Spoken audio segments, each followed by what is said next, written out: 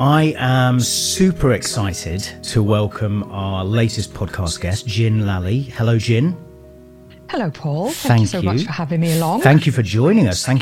I'm excited. I've been talking to lots of people about this podcast, and I'm excited around your approach and the dialogue we've had. But before we get in, and how that differs from the approach I've seen up to now in and around the mental health space, but we'll get into that in a second.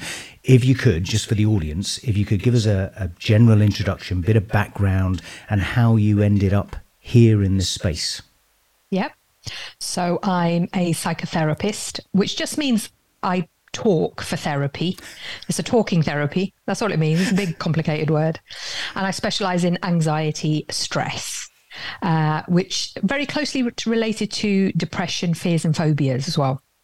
So I work online over Zoom, but I'm based in Edinburgh. And I work solely online over Zoom, and I just love it. The reason I do what I do now is I used to be an optician. Bear with me here, Paul. Where's the link? There's a link. It's tenuous, but it's there. So I used to see when you go to the opticians, we look inside the back of your eyes, and often we can pick up things like high blood pressure, type 2 diabetes, heart disease. And I just used to love chatting to people as well. And you'd hear people's stories. And when I used to look at the back of someone's eye and say, well, I think you need your blood pressure checked. There's your blood vessels, they used to look quite wiggly. If they're very wiggly, you send people off for a blood pressure check. And they used to say, I've had quite a lot of stress recently, so I'm not surprised my blood pressure actually might be high. What you're saying doesn't surprise me. And so, they would go off, and type 2 diabetes follows on from high blood pressure and heart disease. So I used to think, now it's starting to affect your general health. But the actual reason I do what I do is because I used to see, it not because of those people, I used to see people who are very well. People in their 70s, 80s who had also had a long story of stress. Because we've all had stress, right? All of us. We've all had something going on. Yep. No one's living in a fairy tale here right now. But there's these people, Paul, aren't they amazing? They can cope. Yes. They've got resilience. Yes. Like, who are these people? We need to bottle what they've got. And that's who I want to study. That's who I study, and that's why I do what I do now. And again, this is why I'm excited about the podcast, because whenever we talk about mental health in society, I would say 9 times out of 10, probably more, you're going to get the focus on the challenges and the issues and the diagnosis and the impact, but nobody seems to want to learn from the resilient folk around their coping mechanisms, their ability to be resilient and to prevent and mitigate those crisis situations. On the just deviation, because I've got to, because the optician piece, right? So I had a big scare when I was younger. Gas permeable lenses when they were hard. Yes. So I was showing your age now. Okay, sorry. Let's skip over that bit. So I was a young lad, 12, 13, and I forgot to take them out one night. But here's the thing. There was no impact.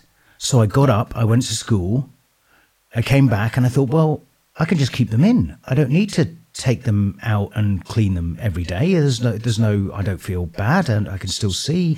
And my goodness, so I eventually got to an optician and the vessels had alert. The vessels had started to grow into the seeing part of the eye. So immediately taken off me, wasn't responsible enough. And we'll come on to accountability in a second. But that was, I've got to mention it because the optician link. So mental health in general then, what are you seeing out there in terms of trajectory or specific symptoms and issues that are prevalent today that perhaps weren't prevalent 5, 10, 20 years ago? Is there a trend, or are we just seeing more of the same? Oh, such a good question, Paul. I think it was as prevalent in the past. It's just that we've got the language for it now. We've got the words. So it's communication that's changed. Yeah, it's brilliant. It's brilliant. We've got the words for it. We've got the language and we're talking about it more. So people had depression before. People had anxiety years ago. It's just that they didn't know how to put it into words and not communicating it, thinking, well, I must be the only person with this. PTSD from World War I, World War II. Yeah. PTSD, hugely common. And it wasn't talked about you think mainly because of the language, or because of a mix of language and potential stigma out there as well? Stigma and culture. Culture. We're in a different culture now, aren't we? Yes. And it's across the board now, things like diversity as well. We're talking about it more. We've got language for it now, and the more people talk about it, the better. So I've got nothing against mental health awareness days and months and weeks that we do. But we're not talking about action. We've got a lot of awareness now. We need the next step. What are we going to do moving forward from the awareness? Okay. And are there any, so that's a great step forward, right? And I think we're still on that journey, right? I think more and more people are gradually becoming comfortable talking about mental health. And I think the penny's dropping with the understanding that mental health, every single person has it, and it can be good, it can be bad. And just because you're in either one of those states, it doesn't mean that that's not going to change. And that could change short term, and it could flip, or it could change long term. So you can't get comfortable wherever you are. But I think absolutely people are beginning to talk about it, and that's a helpful thing because it encourages others as well. So are there any pockets that you're seeing specific issues in? I know you specialize in the anxiety space. Is that affecting a particular type of person more than any other, or again, does it not discriminate and it can just hit anyone at any time?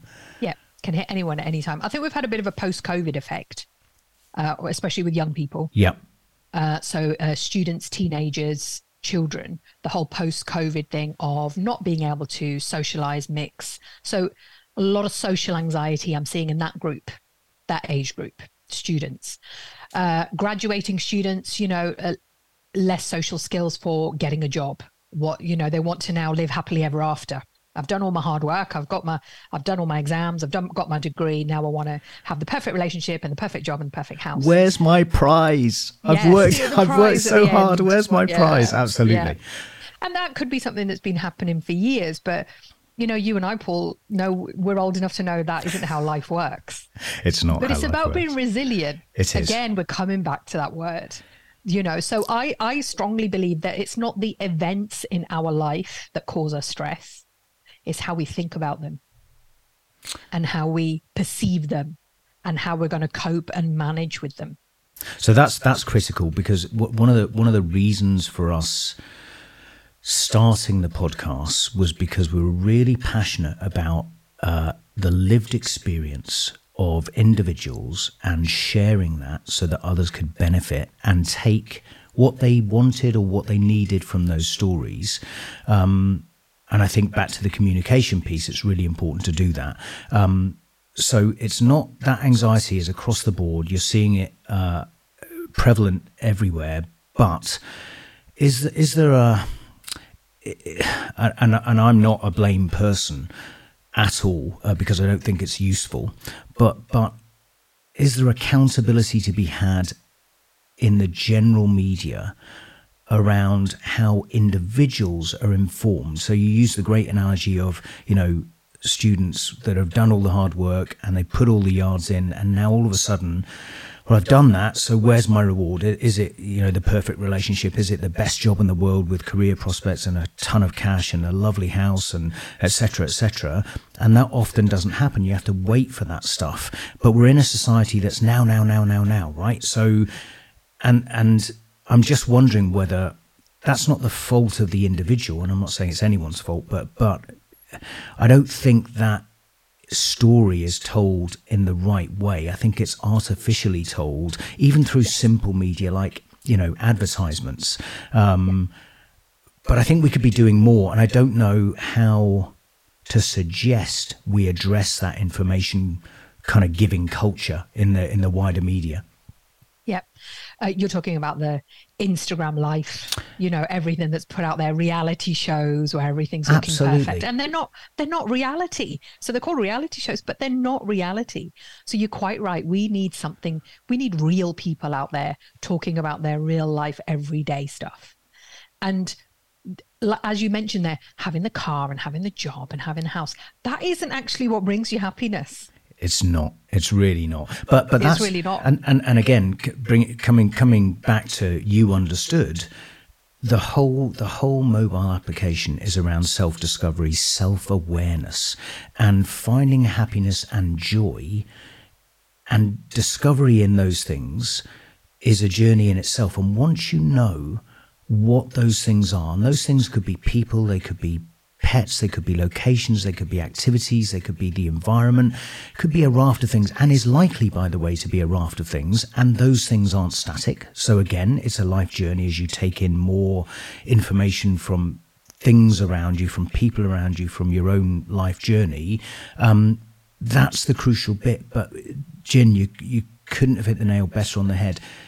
People, in my experience, people aren't going through that cathartic self-discovery journey. They're looking for the quick answers. They're looking for, how do I address this void, this gap now? Maybe I'll go and get a new car. Maybe I'll find a new relationship. Maybe I'll get some new clothes. Maybe, and it's too easy. It's too fixed, and it doesn't last.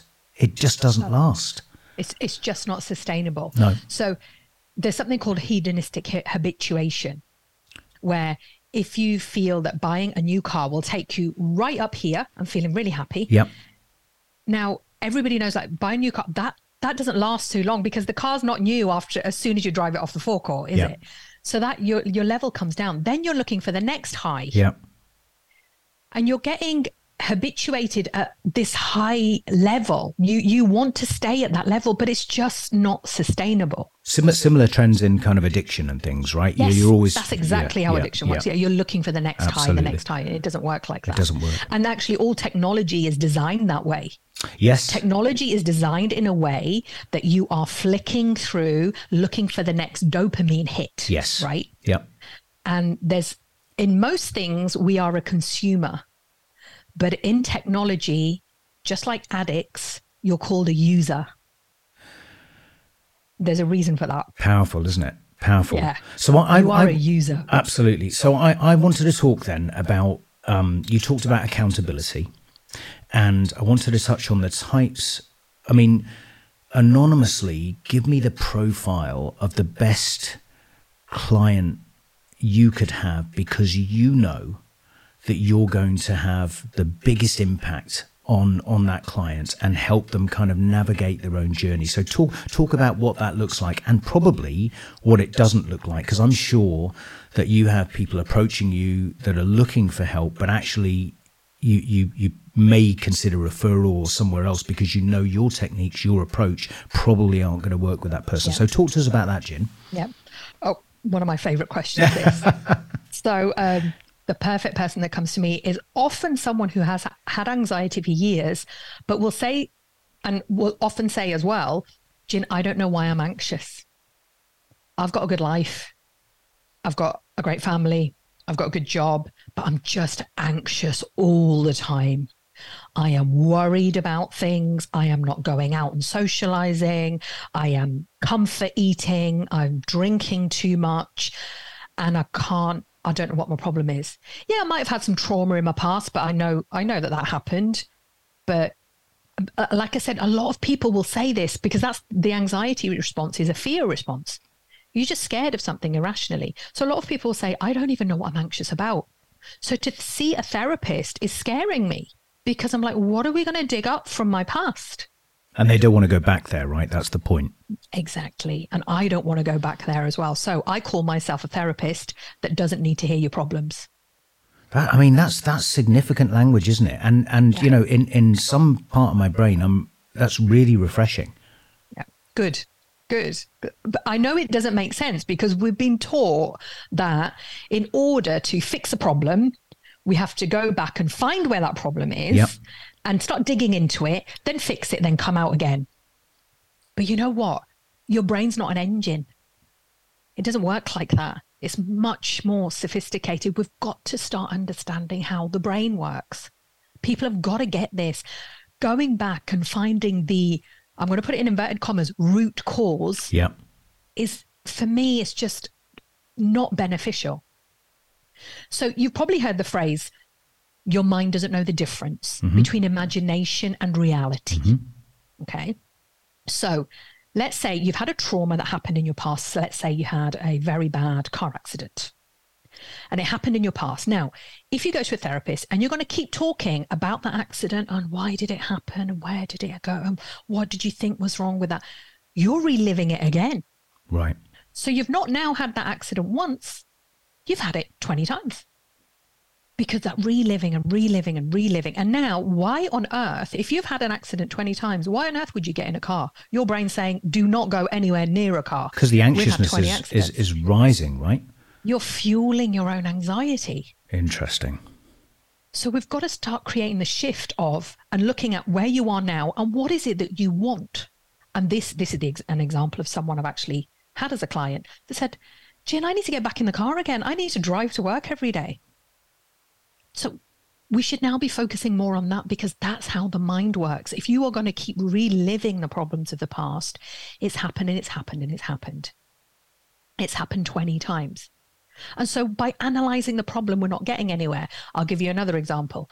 Let's say, Paul, you went to a restaurant and you're really hungry and the waiter comes over to you and says, so, sir, when did this hunger start? And when can you remember when you were first hungry? And what's your hunger like now? Yeah. And what do you think is the solution to this hunger? But were there other times you were hungry as well? Like, what would you do? You'd get up and walk out. Absolutely. Yeah. Yeah. You need to eat first. Now, because I'm solution focused, it doesn't mean I'm problem phobic. But what I want to do is I want you to eat your dinner first. And then you can start looking at how to prevent hunger next time.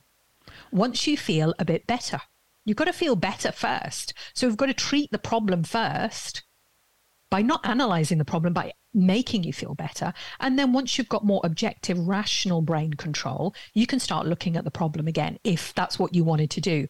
But 99% of my clients will say, oh, it's in the past, Gin. I'm just going to forget about it. I cannot be bothered. I'm so sick to death of going over it and reliving it. Actually, I can see the good points. It also taught me a lesson. Because there's progress and it's tangible and they feel it, right? So if you're, and that's the foothold, isn't it? If you can get a foothold, you're encouraged and motivated to continue looking forward versus looking backwards, right? Do you cause? I imagine you going into kind of peer settings and everyone sitting back and going, "Oh my goodness, Gin, you can't say that." Does that happen? Does that happen? All the time. So I'm often at a networking call and I'll say, you have to introduce yourself, don't you? So I'm like, so I'm Gin. I'm a therapist. I don't need to hear about your problems. I believe in it's very much important where you are now and going forward. And we'll go around the room and another therapist will say, well, I believe you need to get to the root cause. You need to get to the root cause. Okay. I'm like, that's fine. Because there's, what do they say? Courses for horses or horses for courses? Horses for courses, but it is true, right? I think you can't have a one size fits all. And it's good that people out there are trying different things and looking at things differently. Yes. So in terms of prevention then, or forward looking versus rearward looking, let's put it simply, you must have a myriad of bits of guidance, advice, experience that you can pass on. And I know that a lot of that is baked into a recent book that you've published. Yes. So tell us the title. Oh, look at this! Look at this. Shameless plug. Okay, so how to empty your stress bucket. Yes. So give us a summary. Give us an Amazon review of. Oh. Amazon review. This will change your life. It's a book I've started. I started writing this book as a script to my signature presentation, which is called How to Empty Your Stress Bucket. Okay. And in it, I talk about how the brain works, but in a very easy to understand way. So I talk about that you've got an intelligent part of your brain and you've got a caveman primitive part of your brain. And if a polar bear was to appear, you would go into fight or flight or freeze. And that's a perfectly normal response, except that response from caveman days has not evolved with us very well into modern day times. So fight or flight or freeze is now anger. So fight is anger, flight is anxiety, and freeze is depression and low mood. You're definitely educating me now, Gin. Good. Definitely educating me. And I go more into that. The other things that happen when we see a polar bear is we're going to catastrophize because we're going to think, oh, this isn't a cuddly polar bear. I'm going to die. Guilty. I'm a big catastrophizer. So you're in your primitive brain. It's catastrophizing. It's just trying to look after you. Yep. Well, that's what it's trying to do. Yep. Then you're going to be obsessional. You're going to keep a check on that polar bear, aren't you? Yes. Is it there or is it gone? Absolutely. And then you're vigilant for more polar bears. There could be another polar bear around the corner. And you're not going to be creative for solutions. You need to make a quick decision there and then. Now, all those characteristics are brilliant if you were to bump into a polar bear in central Edinburgh. But the likelihood of that happening now is 0. So what we've got now is we've still got that part of our brain that treats everything like a polar bear. But our polar bears are now full email inboxes. The bills coming through the door. The kids, worrying about the kids, health anxiety, there's financial anxiety, what's going on with the world, environmental anxiety. We've just found different polar bears. But intelligently, we know this isn't a polar bear situation, but your primitive brain will kick in because it's feeling stress. That's a really interesting analogy. So does that problem or that challenge or the creation of polar bears that actually aren't polar bears, does that become more of an issue unless you start to tackle it, or yes. It does? Okay, yeah. So you've got to catch it, right? Yeah, this is what piles into your stress bucket. Got it. So when I was saying it's not the events in your life, it's your thoughts. So the more, it's a vicious circle. The more you think negatively, you're going to fill up your stress bucket. The more that's in your bucket fuels this primitive brain. So what we've got is we've got this primitive brain in us that is kind of like old hardware that we've had for millennia, but it's never had an upgrade. What we've got instead is we've got the prefrontal cortex, the intelligent brain, has come forward. So when we see those evolutionary pictures, haven't we, the human being's head has come forward, forehead. That's the intelligent brain. That's a whole load of new software we've glommed on to the old hardware. Now you're talking my language, Gin. Now you're talking my language. Let's get techie. And so the dialogue between these two parts of the brain is now what's causing the problem. Your primitive brain's thinking polar bear alert. Yep. But your new software, the intelligent brain, is saying, no, it's not a polar bear. It's a stressful situation, but it's not a polar bear level of threat. Come on, calm down. And that's what I get people to focus on. And that's a training opportunity, I guess, right? In effect, you're just just training the brain. That's exactly what I do. Yeah. Okay. I train the brain. And do you so deviation again, but outside of the sessions that you have one-to-one or with organizations, do you specifically do training, or is it more around kind of workshops and one-to-one sessions that you focus your skills on? Yeah. I love my one-to-one work because that's where I can get really specific. Yeah. I do workshops and talks for organizations as well. And it opens up the discussion again. We're going back to what we talked about earlier. We open up the discussion because I use language that includes stress bucket, polar bear, caveman brain. If we talk about fight or flight or freeze, that's easier to talk about than anger, anxiety, and depression, isn't it? Yep. But it's the same thing. Yeah, and encouraging that conversation, having acknowledgement around the emotions that are in an organization and that are prevalent and that may not actually be anything to do with the organization, but, employees are bringing that stuff into the organization. If those emotions are prevalent, they're going to be appearing in the way people talk and collaborate with each other, work together, talk to suppliers, external, internal stakeholders, talk to customers. Yeah. So understanding what those emotions are is absolutely critical. Yeah. And again, encouraging the communication and collaboration is critical too. But I wonder whether you see in those sessions the penny dropping. And do you actually see that happen when somebody goes, hold on, that's me. That's me. All the time. Yeah, all the time. Just because of the way I describe it. Yeah.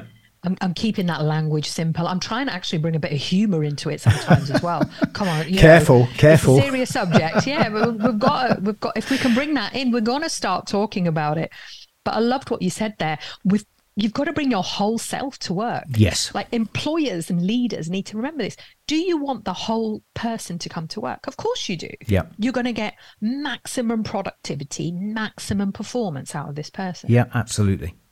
But then the responsibility, the accountability, where does that lie? Does it lie with the individual? Does it lie with the company? Does it lie with a therapist? I think it is a bit of a collaboration as well. But we've got to start getting honest with ourselves. So you're quite right. If there's a problem going on at home, yep, it will affect your work. Yep. But some work cannot do too much about it. They might be able to say, well, we can let you go 15 minutes early if that helps you.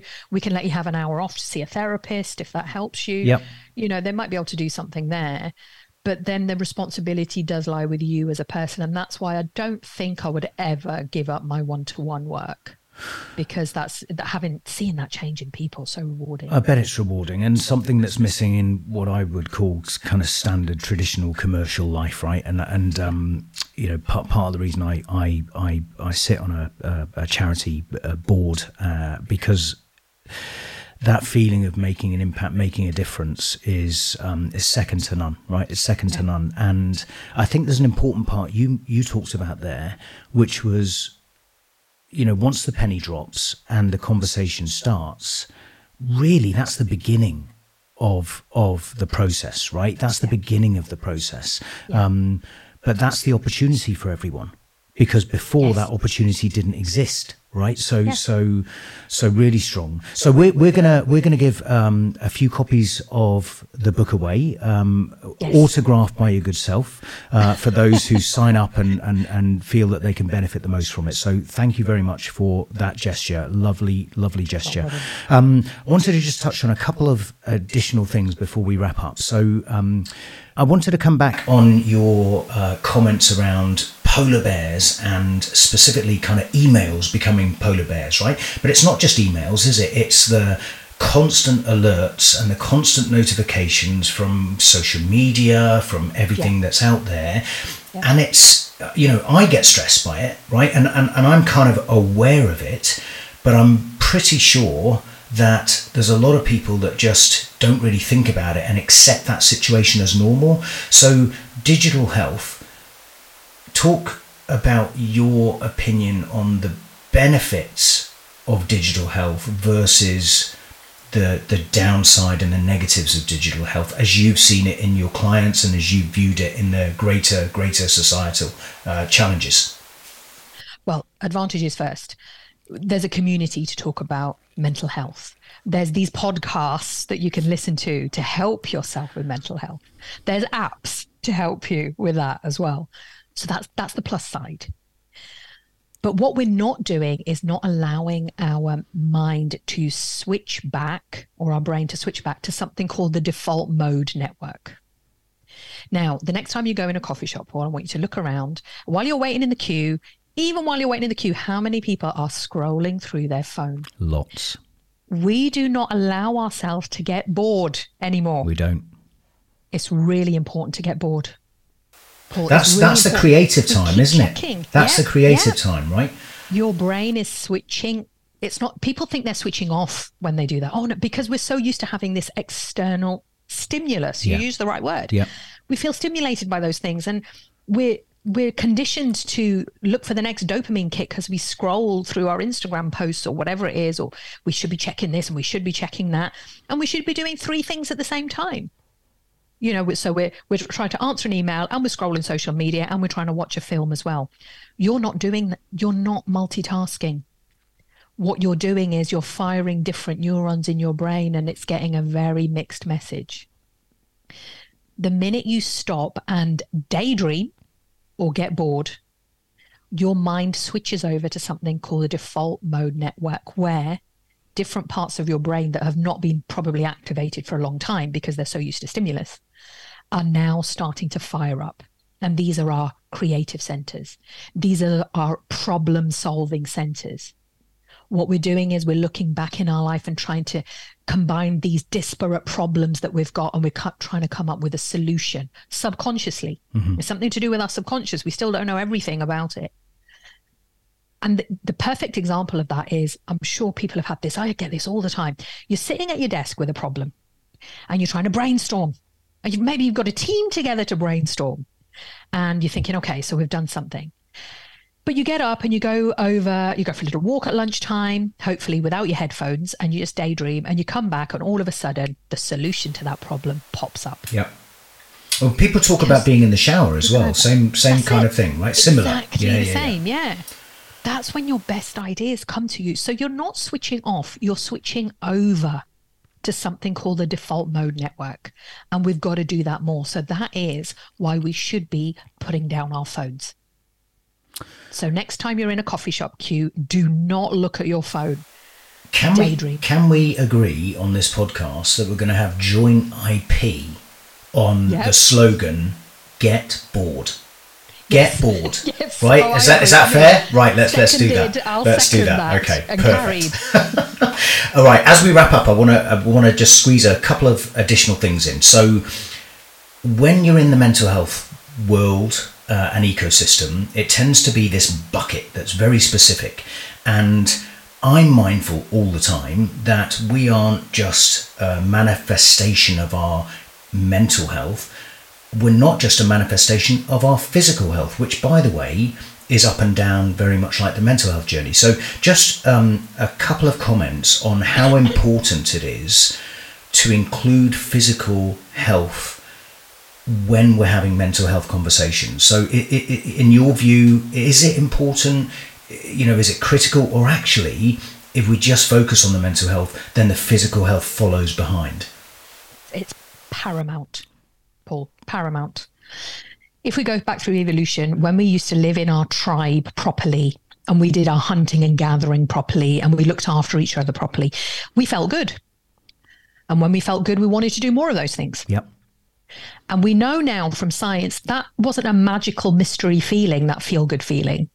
It was a flow of neurotransmitters, hormones, everything was flowing in as biologically really well. The main one I talk about is serotonin. Okay. So your serotonin flows when we do those things like our ancestors did. Yep. Now, we can't go out and club a woolly mammoth over the head now. So what we do now is we do something called, I call it the 3 Ps. Okay. So we need to do positive activity. We need to have positive interactions, and we need to do some positive thinking.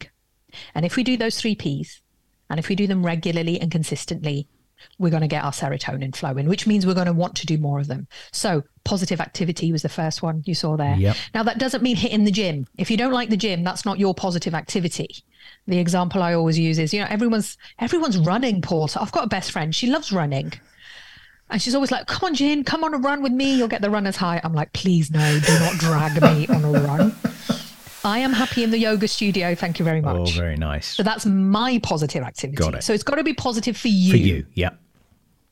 And then the positive interactions, because we're a community. Mm-hmm. We've got to feel connected. So the other thing we need to get rid of is, the self-service checkouts? Yes. Get rid of them. Because they don't encourage the interaction, right? No. Those micro interactions we can have every day are brilliant. And they top us up, I guess, right? Top us up. Yeah. And they're actually probably feeding social anxiety. Wow. Because we've now got ways to do things where we don't have to interact with anyone. We can now sit in our homes, excuse me, from an app, we can order food delivered to our door. We're not doing any hunting and gathering now, are we? The word convenience is often used in many scenarios, and when you actually drill down on it, is it really convenient? Right, convenient in the wider sense? Long-term, absolutely. Long-term inconvenience. It's probably very inconvenient, longer term. Goodness me, okay.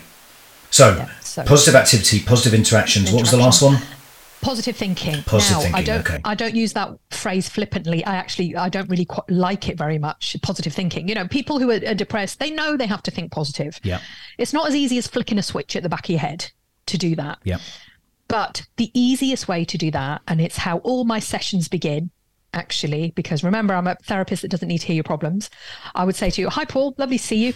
Tell me what's been good about your week this week. What's been good?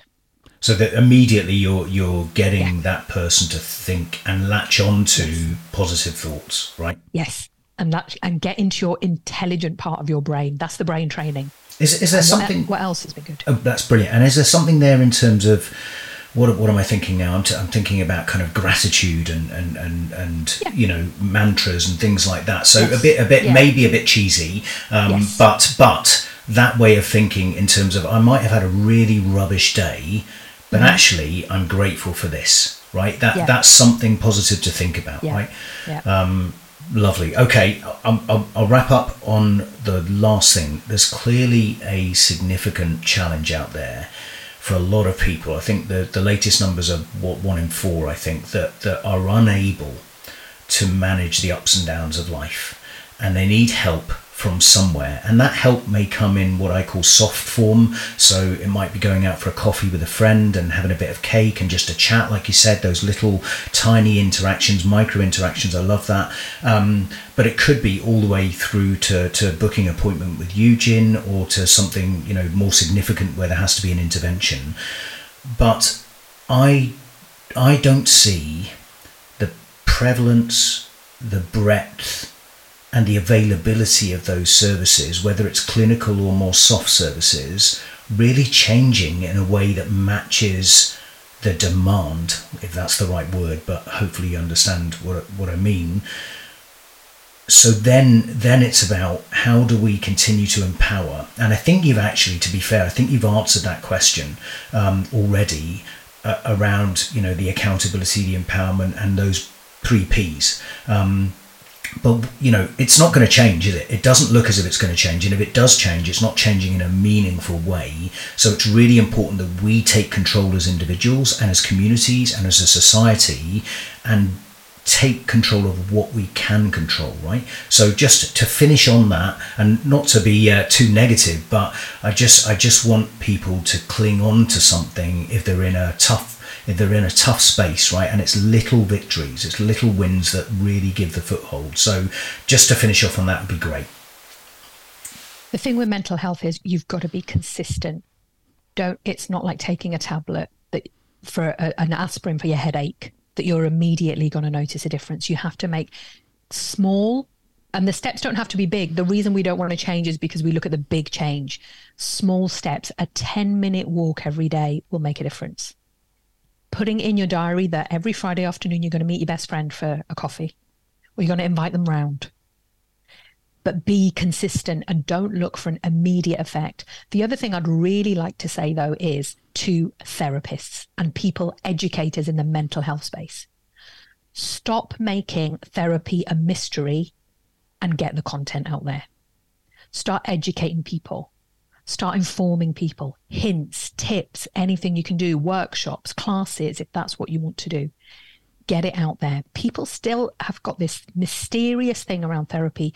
You know what? It's talking therapy, but we're talking in a way that helps you train your brain. Whether you want to get to the root cause or not, I'm not denying that there's some people where that is useful. There is a place for that. Yeah. I don't do it because that's what I believe, which means that I might not be the therapist for you. Yep. I totally take that on board. Hands up.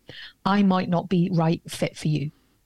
But the more therapists and educators that are out there informing, the more, and informing with real tangible, useful hints, tips, ideas, that's great. And from the other side, from the consumer side, yep, you take those tips on board and you do them. You have to do them because no one's here to save you.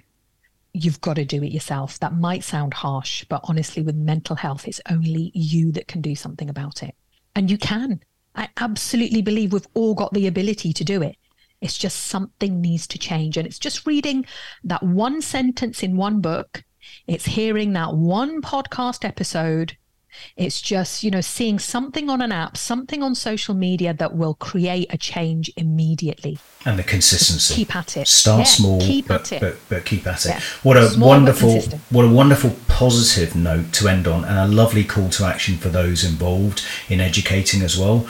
I can't thank you enough. Thank you again for the gesture. If you want a signed copy of Gin's book, lots of useful advice and great tips in there, get in touch. We've only got a few copies, but if you feel like you can benefit, please get in touch.